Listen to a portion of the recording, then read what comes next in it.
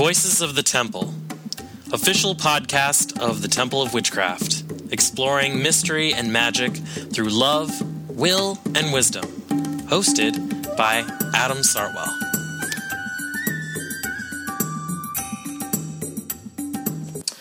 I call to the Great Spirit. I call to the two who move as one, through the three rays of love, will, and wisdom. I call upon the goddess, maiden, mother, and crone, past, present, and future, creator, sustainer, destroyer, weaver of the web. I call to the God, Lord of light and Lord of darkness, God of the green and the gold, God of the horn and the red, singer of the song. Be with us now and forever. So mote it be. So I'm here with Kriya, our Taurus minister. We had changed, was it last year? It was last year. Yeah. Last July. Yeah, last July we changed from Jocelyn, who was our Taurus minister before, to now Kriya. So, Kriya, can you tell us a little bit about how you came to witchcraft? Sure. I came to witchcraft at a very young age, still in my teen years. I was raised, like many of us, in a very religious household, and my family was very Catholic, so that never really resonated with me. Sort of felt like an outsider, and also had dreams that would come true, or would have those feelings of deja vu. So I know that things were a little bit different for me, and I went in search of a path that could accommodate the things that I was going through, as well as different beliefs. I just didn't have the belief system that my parents had, and you know, when you're a teenager telling your parents that you think they're full of junk, Yes. It doesn't work out that way. So I became a solitary. I just read books, the books that were available at the time, way back when, a lot of Silver Raven Wolf and Raymond Buckland, and started to try to develop a solitary practice. It was pretty difficult because I didn't have the discipline at the time to do meditation or to really learn how to connect into different states of being. But I did have a strong mind and could work certain spells if I had the focus. So that's how I started. And then over time, it's just developed into something different. Cool. So, can you tell us about any pivotal moments that you might have had in your witchcraft practice? Yeah, definitely. Between my teens and early 20s and into many years later, into the age that I am now, I had fallen away from the path. I'd had a child, I was on my own, raising my son, and as life does, it takes the focus away from your spirituality. So I was away from the practice for a while, felt a little lost, didn't really know, wanted a group, not really sure how to find a group, didn't want to get somebody that had the cultist mentality. And so, fortunately, I'm not even sure how it happened. I had perused a website that led me to Christopher, and the first year he was doing his in-person apprenticeship. And being right down the road from me, I'm thinking to myself, oh, there's the sign, and could I do it? And I made it happen, and I started it, and it gave me the foundation and the discipline that I needed to continue and springboard my practice into areas I never knew it would go. Yeah. So I would say that finding actual study that I could go to and be committed to and learn how to discipline myself, and the right teacher which taught me the skills and gave me all of the available tools and left it up to me to do it. So that was probably the biggest moment that pivoted where my witchcraft was then to now. Yeah. Do you feel like you've had a great change in your witchcraft since then? I do, yeah. I do. Yeah, it's been very interesting, and it's validated a lot of things that I didn't really know in my earlier years without that framework for a practice. So I now know that it's not necessarily strange to see little beings out of the corner of your eyes. And more importantly, I'm with a group of people that also see those things. So it makes me feel less crazy and more connected and understanding of the interconnectedness of everything, regardless of what religious background or what faith or what spirituality you have. So it was wonderful to be connected with people who feel and think similarly and have similar experiences. Cool. So now the Taurus side deals with the steward. That's the archetype Yeah. that it's supposed to have, and in our tradition. So, as lead minister of Taurus, what does that mean to you? I've done a lot of meditation on this and with the steward and the archetype to try to figure out where my place is in this ministry and how to project that forward. And for me, stewardship is at the base level, it is how can you help the planet, the beings, people, and how can you show compassion every day towards everything in your life? How can you care for those things, whether it's your family, whether it's yourself, whether it's the land? What can you do to be a steward for our world and make it a better place? So a lot of times I wake up in the morning, I go for a run, so that's how I meditate, is when I run, and I'm asking what am I focusing on that day to make that world a better place. Some days it's just picking up trash on the trail that I see. Some days it's here's a guide you can work with, and you're going to put in some time with this guide. I believe in activism and volunteering, so I do think that each one of us, once we find that niche, is here to provide a service for the earth, for the animals, for people.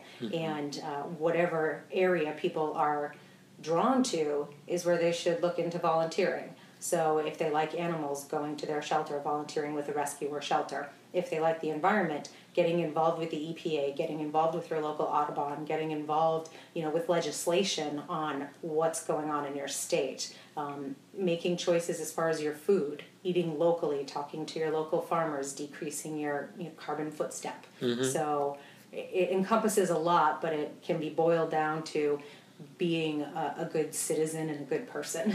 Yeah. So, you guys, Taurus covers a lot of things. So, it also encompasses our pet ministry.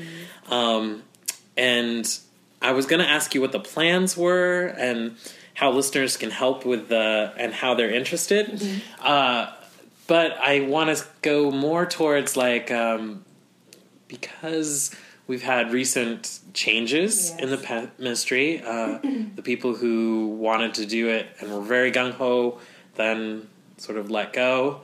But maybe there's somewhere out there listening to this podcast, someone who is passionate about pet ministry. So maybe you can detail what you have for a vision on the pet ministry. Sure.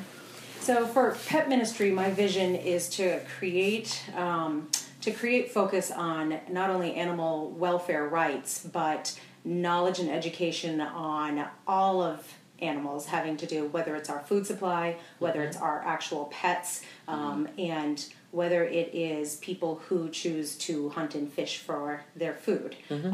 Animals, we cannot live on this world without animals. So areas that I'm looking to take it are, educating, providing a basis for education for people who want to learn more just about basics, maybe spay, neuter, maybe how to brush your dog's teeth, maybe how to tell if your animal is in danger and what to do.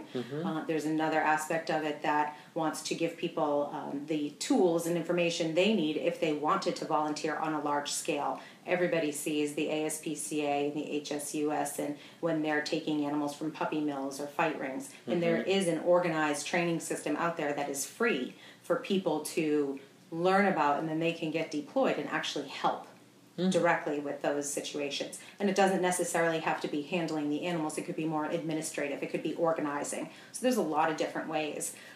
For those that have some experience or professional healing experience, you can go into shelters and perform Reiki on the animals. You can do it for your own pet.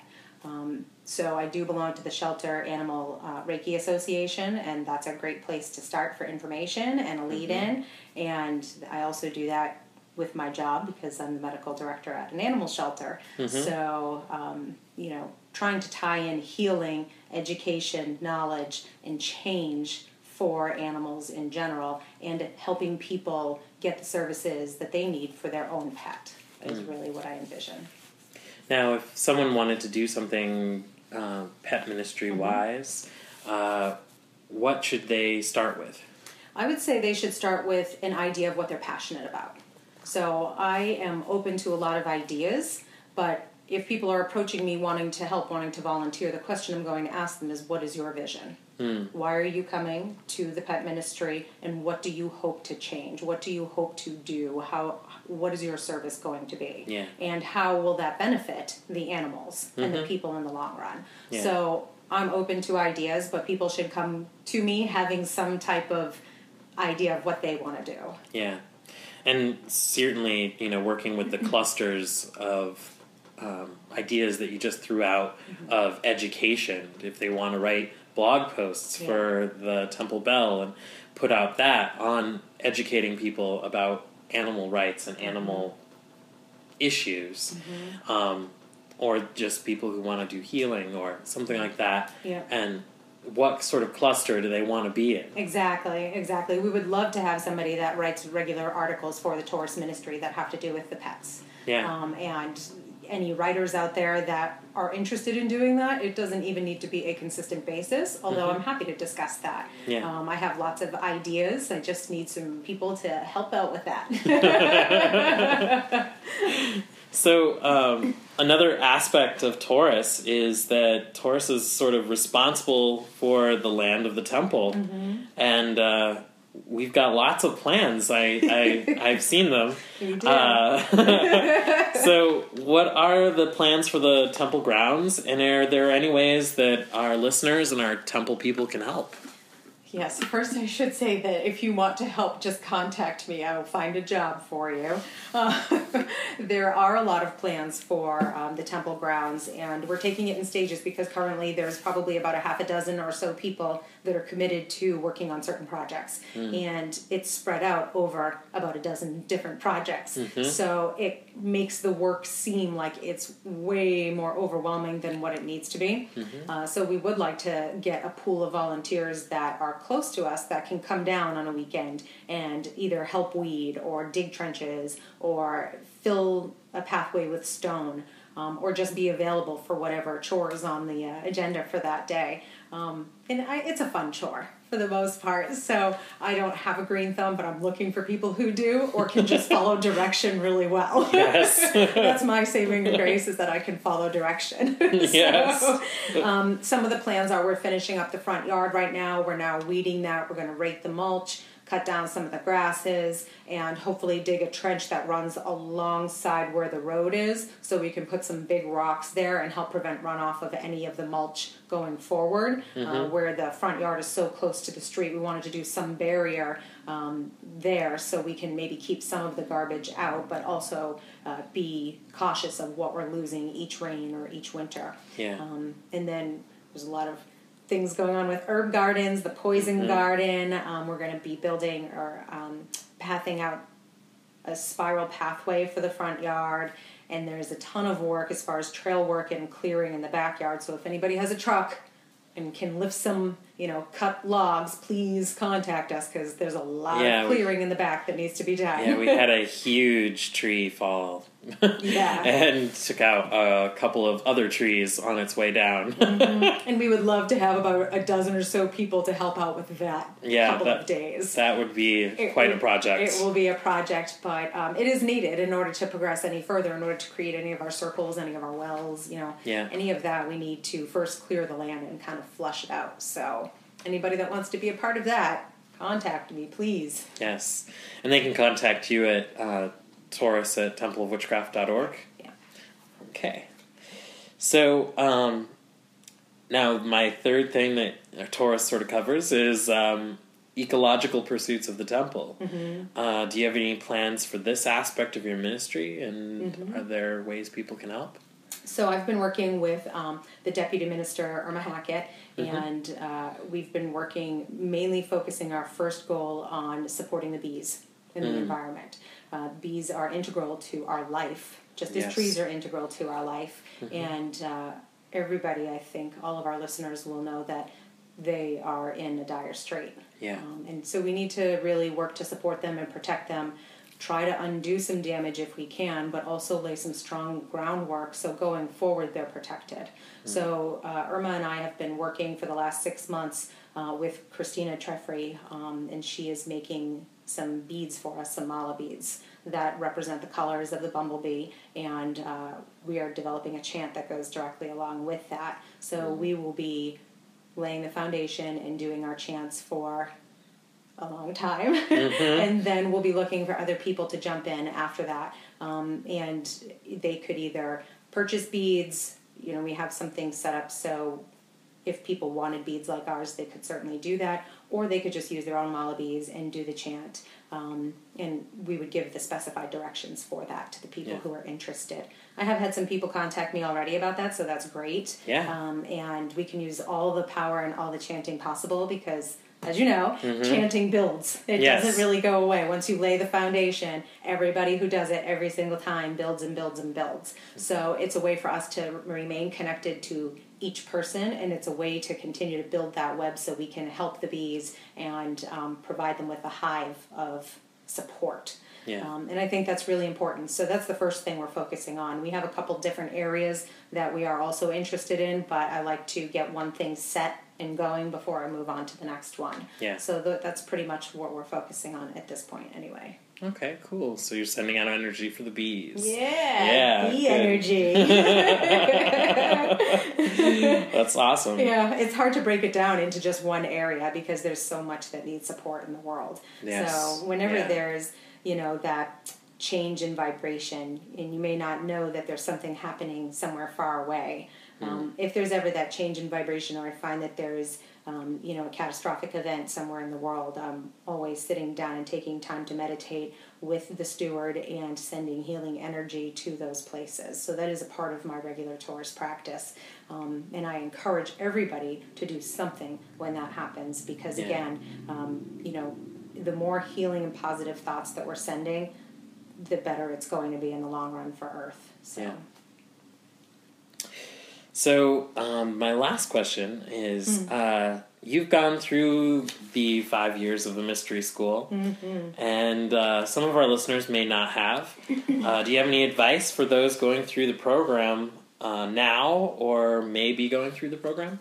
That is a great question. So I thought about this one, and what came to me most is that what worked well for me was being at a place in my life where I could reflect on myself. So if you come into the practice and you feel like you have an external locus of control, like everybody else is acting on you, it's not your fault for anything, and why is life so tough? It's going to be challenging for you to get through that first year because it's all about centering yourself, looking inwards, and figuring out how you yourself work and how your actions affect the world. So my advice would be to be in a place, in a headspace where you can reflect, you can devote the time to the exercises, perform them several times, and then be willing and able to accept feedback. So that's another area that's really important because a lot of us I think, a lot of us are damaged in some way. A lot of us have our baggage. And to find your spiritual path and get the most out of the teachings, if you can come to your lessons every day with an open heart and an open mind and let all of that negativity go and realize if you're getting feedback, it's not personal. It's just something somebody is seeing.